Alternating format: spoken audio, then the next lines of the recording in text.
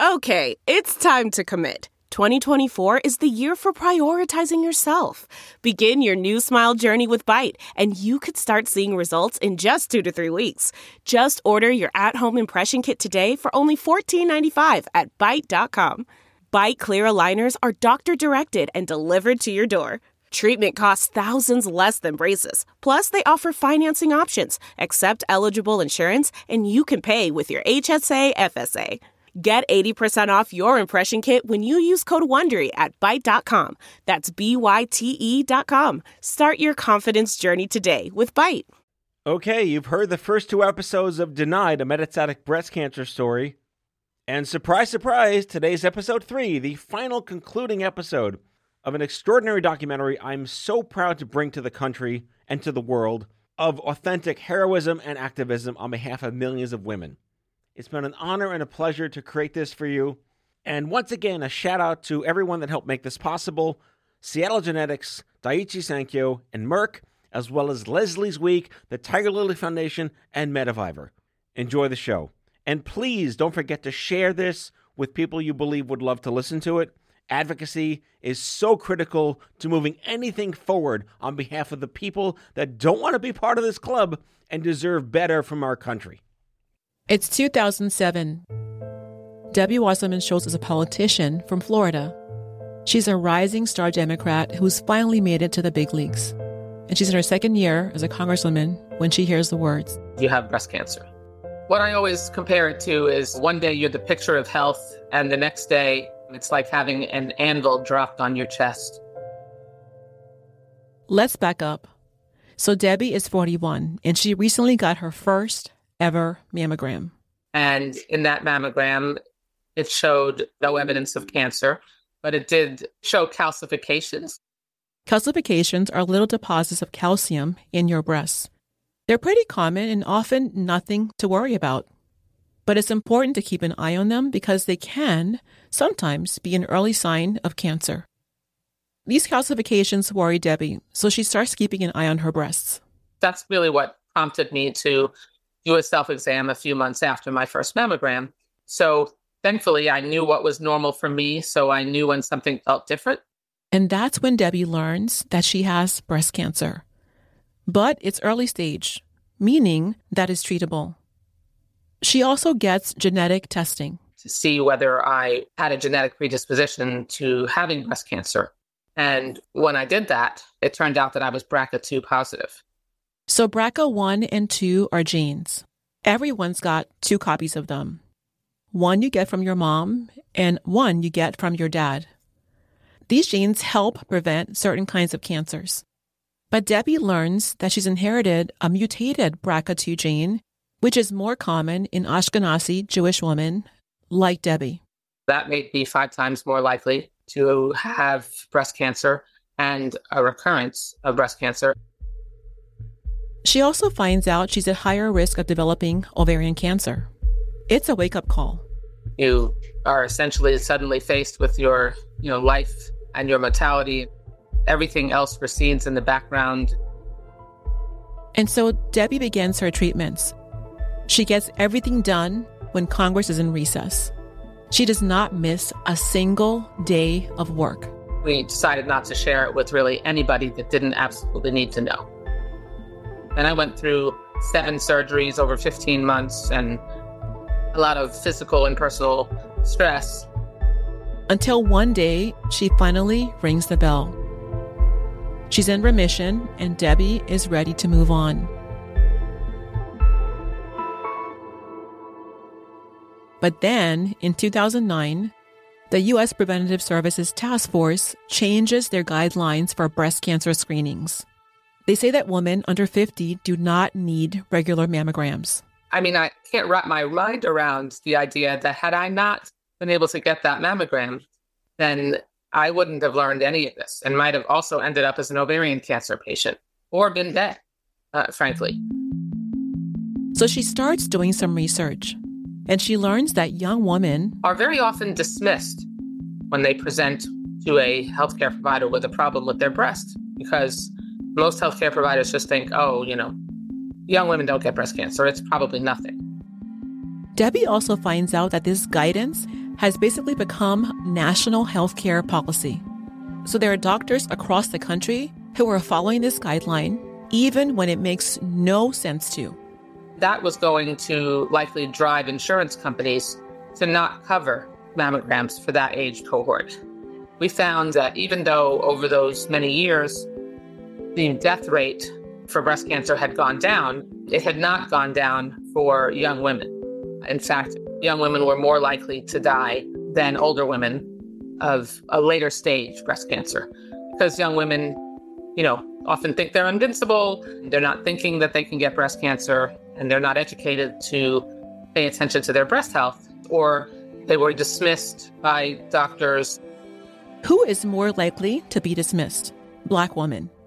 Younger women living with late-stage breast cancer are more often Black.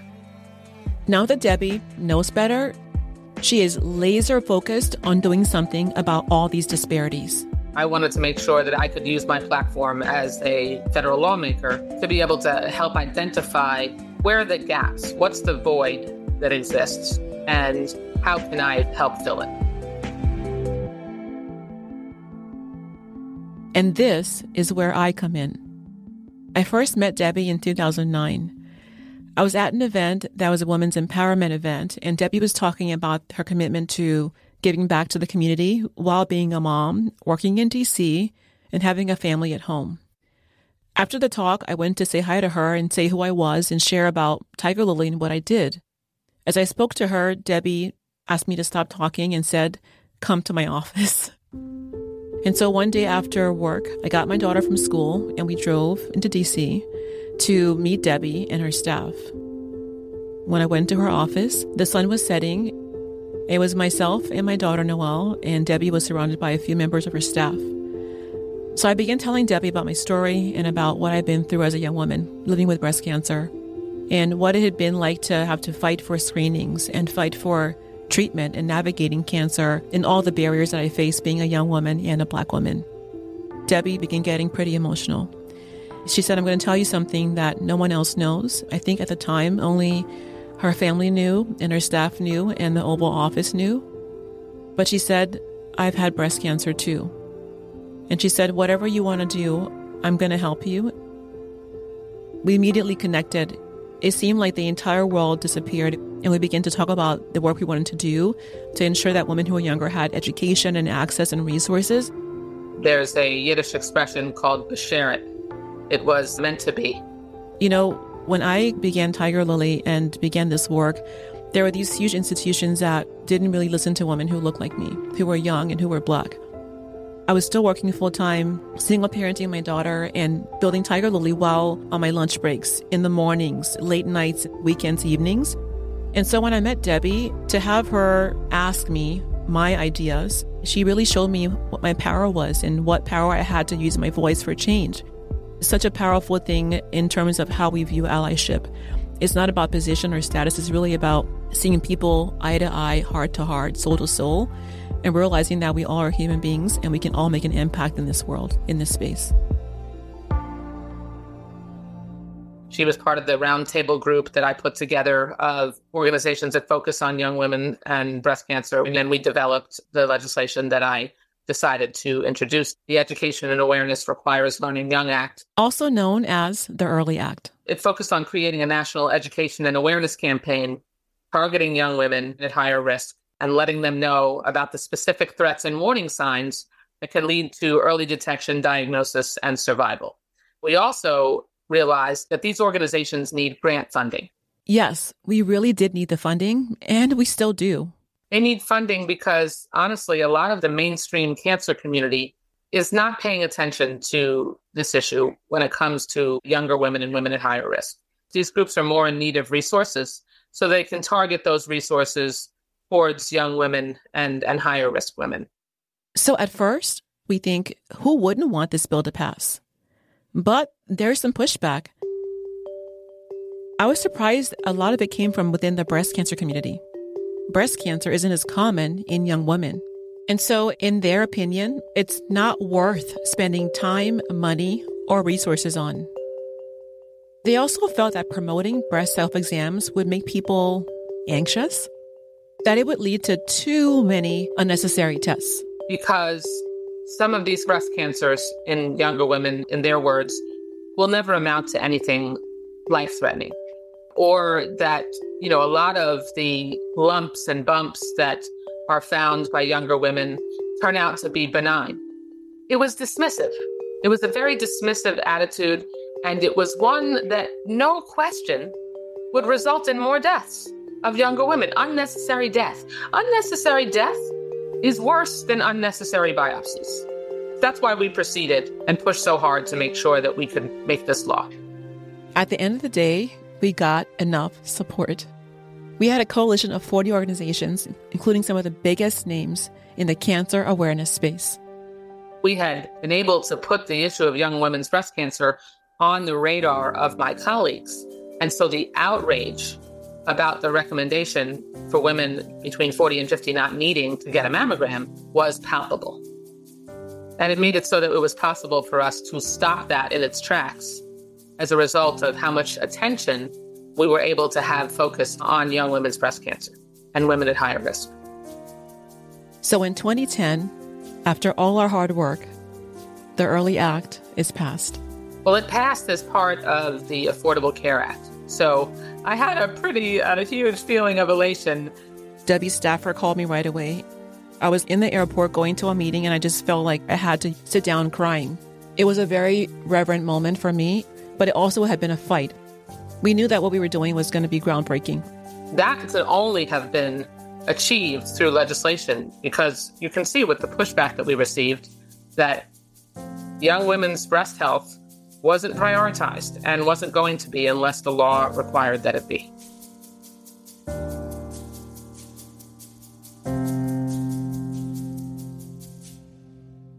But it's also not like the Early Act passed and everything was solved.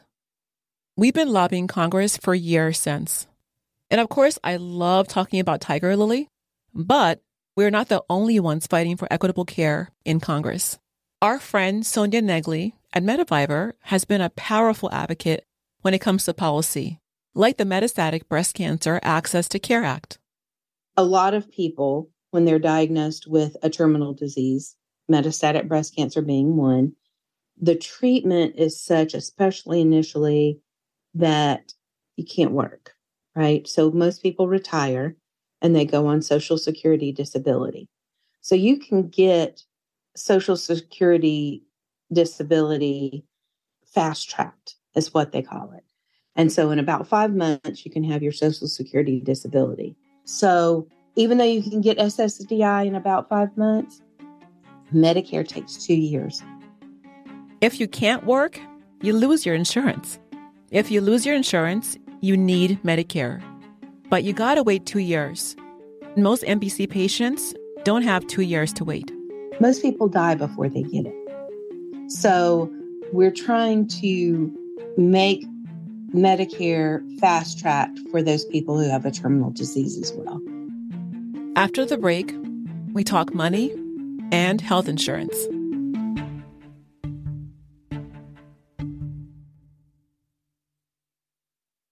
For MBC patients, insurance coverage can mean life or death. MBC patient Michelle Lamoureux is a middle school teacher, and even with insurance coverage, everything's a battle. I have triple negative, which is a rare form of breast cancer. Remember, triple negative breast cancer is harder to treat. So my doctor wanted to put me onto a chemo drug that she had heard a lot of good things about. And because of my triple negative status, my options are limited from the beginning anyway. So my insurance rejected it because they were like, it's not one of our frontline go-to medications because it hadn't been really out for that long. So it wasn't something that they had approved. And I was going crazy. She's like, seriously? My doctor is the expert. Can't you just listen to her and call it a day? So that's what she does. Michelle's doctor calls the insurance company and does this thing called a peer-to-peer review. And explained why she wanted it, what my particular circumstances were, the limited options of triple negative. And they said, nope, she's got to fail one more chemotherapy before we approve this. This is called step therapy. It's pretty common. Dr. Mo has dealt with this plenty of times before. Their insurance may say, no, you need to try this drug first before we can approve this more aggressive or this more innovative treatment. So Michelle's doctor's like, my hands are tied. So they go with the insurance-approved chemo. Although my cancer didn't get worse, it didn't get better. So that's considered not failing. And then in October of 2022, I had seizures, went to the hospital. They had found that it had actually moved to the brain. So I had metastasis on my brain. I have the question mark in my mind that, well, if I had been on that drug, the one her doctor prescribed in the first place, it probably, I feel like, wouldn't have gone to my brain since everything else has been shrinking. So why would it have moved to my brain? Next, her doctor recommends radiation. And the radiation that my radiologist wanted was also not approved by insurance. First, they didn't approve radiation at all because I'm stage 4. So back and forth between the radiologist and my insurance, and they decided to approve radiation, but they shortchanged it 4 sessions. For someone facing metastatic breast cancer, a large majority of those patients will require aggressive therapies like chemotherapy. They show up and they realize that their insurance only covers a certain amount, and they may have a very, very high bill for drugs that are saving their lives. Since stage 4 is not curable, it's kind of like they do their cost-benefit analysis, cheaper dead than alive. I mean, that's my interpretation of it. Care denials are on the rise. In 2021, an average of 17% of in-network claims were denied. And that number ranged a lot depending on the company. And so your life is hanging in limbo depending on the company you're dealing with. Sandra Gunn runs a nonprofit called Leslie's Week. She's seen so many women struggle like this, including Leslie's Week honoree Ramika Mayo. Sandra remembers a powerful speech Ramika gave at one of their events. And she said to everyone in the audience, I've run out of options. My insurance company would not approve the next drug that my oncologist recommended. Now, they wouldn't approve it because it was very expensive. Ramika died because she ran out of options. Even individuals who are insured may have high deductibles and high copays and other expenses that they did not account for when they selected their insurance plans. And so it's a really tangled web. We call it financial toxicity. And this web starts at the top. Research is expensive. Developing new drugs is expensive. And so when drugs do hit the market, they've got a hefty price tag. Price tags that are only getting higher year after year. One study estimates that MBC care costs on average $75,000 per patient per year. Many individual drugs cost over $10,000 a month. And insurance companies don't often cover it all. So at the end of the day, the person who's most affected by these costs is the patient, especially when they have a disease like MBC that requires ongoing treatment. And so the best treatments end up going to those who can afford them. A study done in 2022 revealed that cancer patients without college degrees are more than twice as likely to die from cancer. And many cancer patients end up skipping their treatments to save money. And then there are the other expenses, the stuff your insurance company does not cover. Childcare, transportation. I immediately hired a nutritionist when this offer started who specialized in oncology and, all this stuff. It takes money. And I feel it's definitely like money that I don't have. How am I going to pay the mortgage? What about my car payment? And oh my God, I was laid off because I take too much time off. How can I get another job? That stress takes a mental and physical toll. Studies have shown that stress is linked to tumor growth. Can you imagine feeling like every expense you make is life or death? Or having to sacrifice things like your kid's college education, your car, or your home just so you can stay alive? I have seen financial toxicity affect every single patient, and it creates barriers from screening through diagnosis, through treatment. All of this is a systemic problem. People like Debbie Wasserman Schultz are working hard to pass laws to mitigate cancer costs. Laws that would change step therapy, reduce care denials, and improve overall access to care. But at this point, we need to all work together to fix the problem.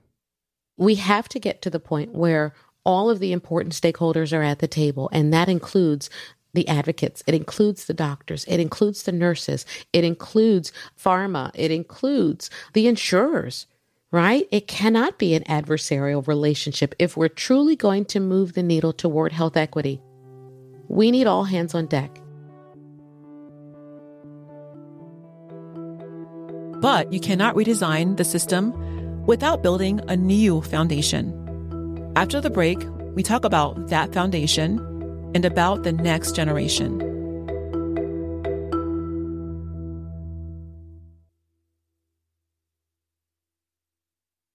Throughout this series, we talk to people who are working every single day to change the system. But there is one group that's often overlooked, that gets lost in the broader conversation: the kids of breast cancer patients. And if we have any hope of creating a better future, we need to start including the next generation. People like my daughter, Noelle. At the time that you had cancer, I didn't understand how serious it was. I didn't even really know what cancer was. To me, it was just I could tell something was off about you and that you were sick. I was diagnosed with breast cancer when Noelle was only 3 years old. One of her first memories was of me bald, going to doctor appointments, seeing how cancer changed my body, watching me throw up, have fevers, watching my skin darken, my body getting weak, and being in bed a lot. At just 3 years old, she'd go to the fridge and haul a large gallon of juice up the stairs. It was her way of taking care of me. While her friends played outside, she would put her toys in the bed and play with me. Noelle has been my gift, my why, and my hope for a better future. Today, she works with me at Tiger Lily. She knows the org better than anybody. She's met celebrities, Congress members, presidents. But what is most dear to her heart is meeting other children of other cancer patients. Kids who get it. Kids like Grace Higley. I am 17 years old and I'm going to be a senior this year. So the prospect of moving out next year is a little scary, but also excited to gain some independence. When Grace was 7 years old, her mom was diagnosed with breast cancer. I don't remember a ton. I kind of remember that whole year things started to change a little bit.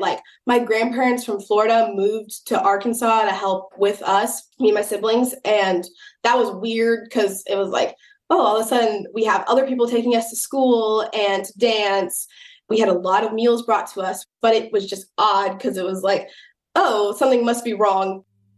But she knew her mom was sick, and that meant being the oldest child, I really had to step up, help make school lunches, and mom was tired all the time, so I would entertain my siblings and make sure that they didn't disturb mom when she was napping. In between all these difficult times, Grace's mom, Samantha, found ways to still have fun with her kids. We were really little, 7 and 5 at the time, and we liked playing beauty shop. When she was shaping her head, she let my sister and I help, and so she let us shave off some of her head into a real-life game of beauty shop. I remember after touching her bald head, and that was probably the moment that I knew she was the strongest person ever, because I had always loved my hair, and so I was I don't know if I could ever do that, but my mom did it, so I could do it. Grace's mom goes through all this cancer treatment until she finally gets a clean scan.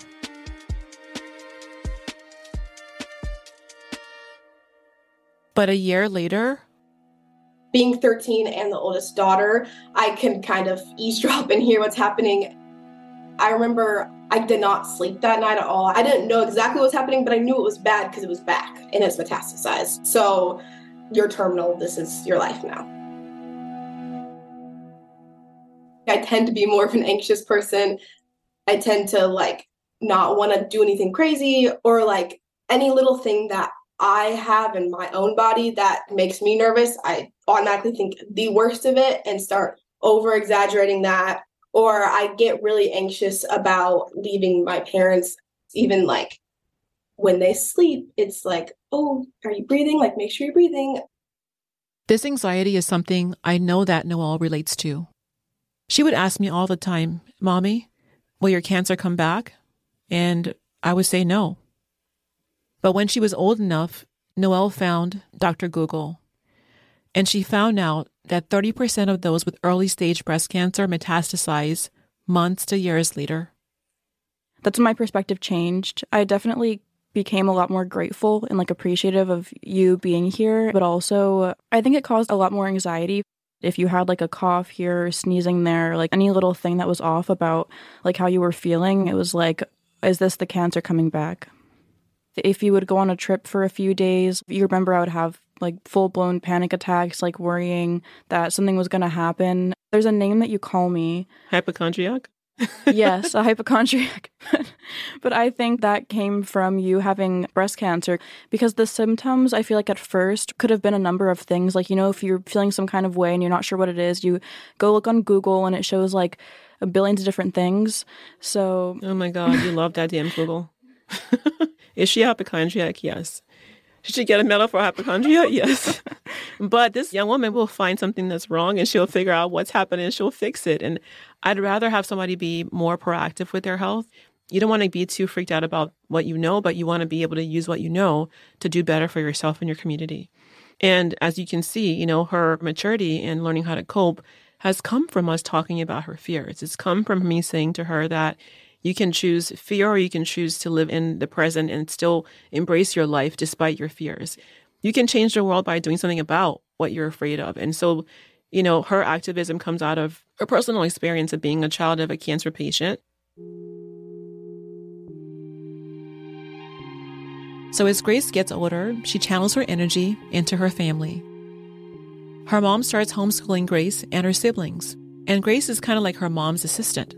Especially when she was going through treatments and she would be tired and be no, let's let her sleep and I'll teach you your stuff that you need to do. So yeah, I've always really liked teaching my siblings and stuff. But all that anxiety, Grace is bottling it all up. She feels like she needs to stay strong. That really was scary to me, but I couldn't show that it was scary. Where it's telling my siblings it's going to be okay, even when I may not believe that it's going to be okay. And the one person she normally talked to, she can't. I tell my mom everything, but that aspect of my life was something that I felt I really need to keep hidden from her because I can't put that on her plate because she can't do anything about, I don't know, I just feel it would make her feel bad. I feel a lot of kids who have someone close to them who's going through cancer is you feel guilty about how you're feeling. I always felt guilty for saying how I felt about it and for being scared or even bringing up things that I was going through because I was in comparison, this is nothing to what you went through. Why should I complain when you almost died? It wasn't until 10 years later, when Noelle was 13 years old, that she could find the words to express to me how she truly felt. So much fear and so much anxiety, and how much she was truly struggling. As a mother, my heart hurt. To think that she had pushed aside her feelings for mine. While I was going through something really hard, so was she. So Grace turned 16 years old. Her mom gets invited to Leslie's Week retreat for stage 4, which is a retreat for women who are living with stage 4 breast cancer and their families. At the retreat, they do fun family stuff. Hang out by the pool, eat pizza, go to a theme park. And there are support groups for each member of the family. One for patients with MBC, one for their spouses, and one for their kids. And this is the first time Grace meets other teenagers going through the same thing as she is. I don't have to explain anything to you. Things like radiation or metastases, these kids get it. And having to explain like the scientific side of it over and over and over again to every single group is so exhausting. And I hadn't like realized that until I had met someone, especially my own age, who was like, oh yeah, my mom has that too. And it's like, whoa, I don't have to like explain that. It felt really comforting. She also meets other oldest siblings. It was like, oh, you know exactly what it's like to hide your own feelings from your siblings and be strong for them and feel like I now have to like be a second mother or a second father to my siblings. And I think that was like one of the most connecting experiences that I've ever had. All this time that Grace gets to connect with other teens like herself is awesome. And it gives Grace an idea. We need a teens program. And so we developed a program through Leslie's Week called Dreams for Teens that we actually launched this year. And it was really cool.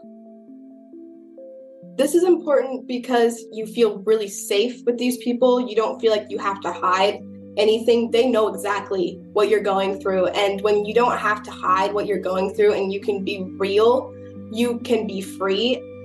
It feels like no more explaining. It feels like I can be an anxious mess and not have to explain why I am feeling anxious. I know that when my mom passes away, I will have a support group that knows what I'm going through and will be there for me. So I think what I would tell kids is that it's okay to feel how you're feeling and to not feel guilty about it and to feel comfortable talking to whoever has cancer, your mom or your sister, your aunt or whoever it is. Like, it's okay to be able to tell them how you're feeling. That's something that I've really learned. And it's like, I can now tell my mom and my dad and my sister what I'm feeling, but they don't see me as not strong. Learning that even my sister was having these feelings and my mom has these feelings and even my dad, like just learning that I'm not the one carrying it all. I'm like, oh, okay, we're all having these feelings, but I still think that you guys are really strong and that feeling these feelings makes you stronger even.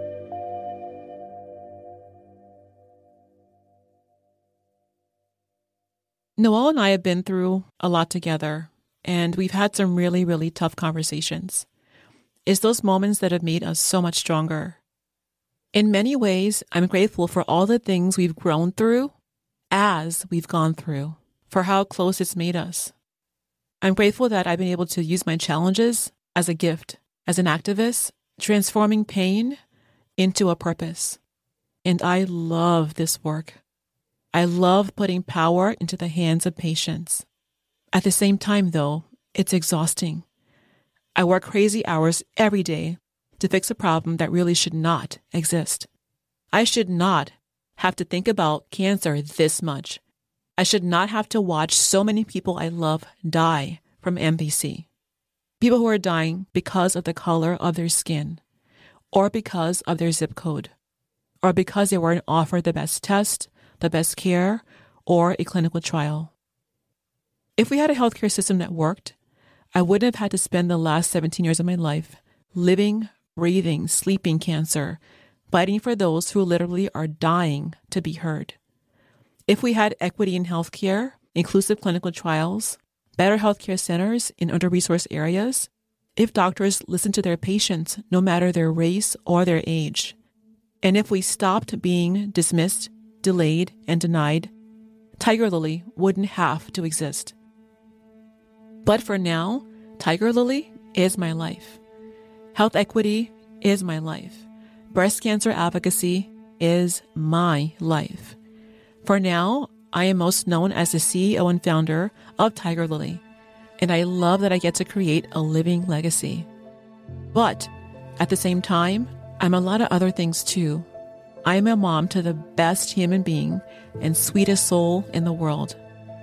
I'm an immigrant, survivor of 3 wars, a healthcare strategist, a speaker, a patient whisperer, a badass, a lover of life, and a unicorn.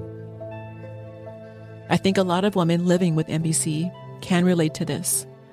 When you have cancer, it can become all that people see. They stop seeing you for your full self, all the other parts, and they dismiss you. None of us from the panel was on the news screen.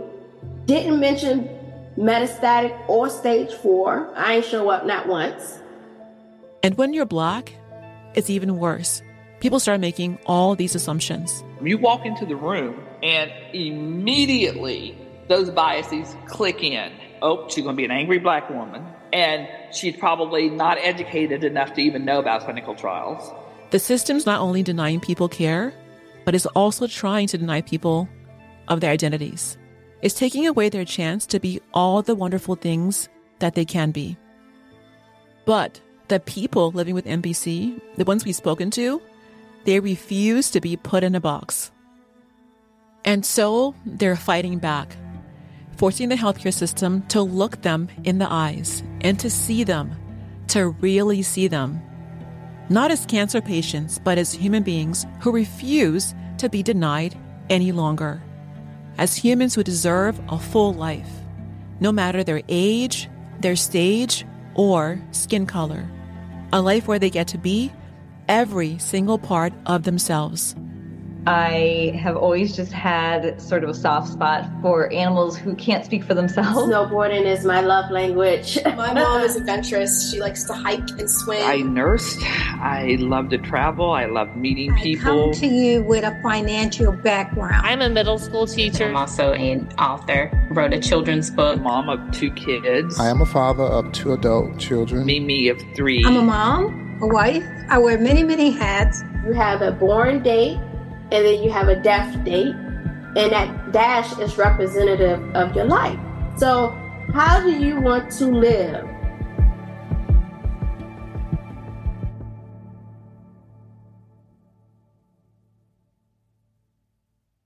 I look towards the day when cancer becomes chronic and not a terminal disease. A day when there is equity for all. But for now, we warrior on. And together, we're making progress. We're changing the system. But it's not fast enough. I think a lot about what happened with COVID, how quickly everyone rallied for a vaccine. And I wonder what would happen if we treated MBC with that same urgency. If everyone had a vested interest in fighting health disparities. We need pharma, doctors, researchers, insurance companies, and policymakers to care. And so the question becomes, how? How do we get those people to care? We get people to care when we realize that with every breath we have a privilege. And that privilege is life. With that gift of life comes responsibility to do our part. What affects one of us affects all of us. This means seeing patients as people, as you, and as me. Not as stats, not as dollar signs or October donations, but as people. Truly caring means seeing ourselves in their story, because their story could be yours too.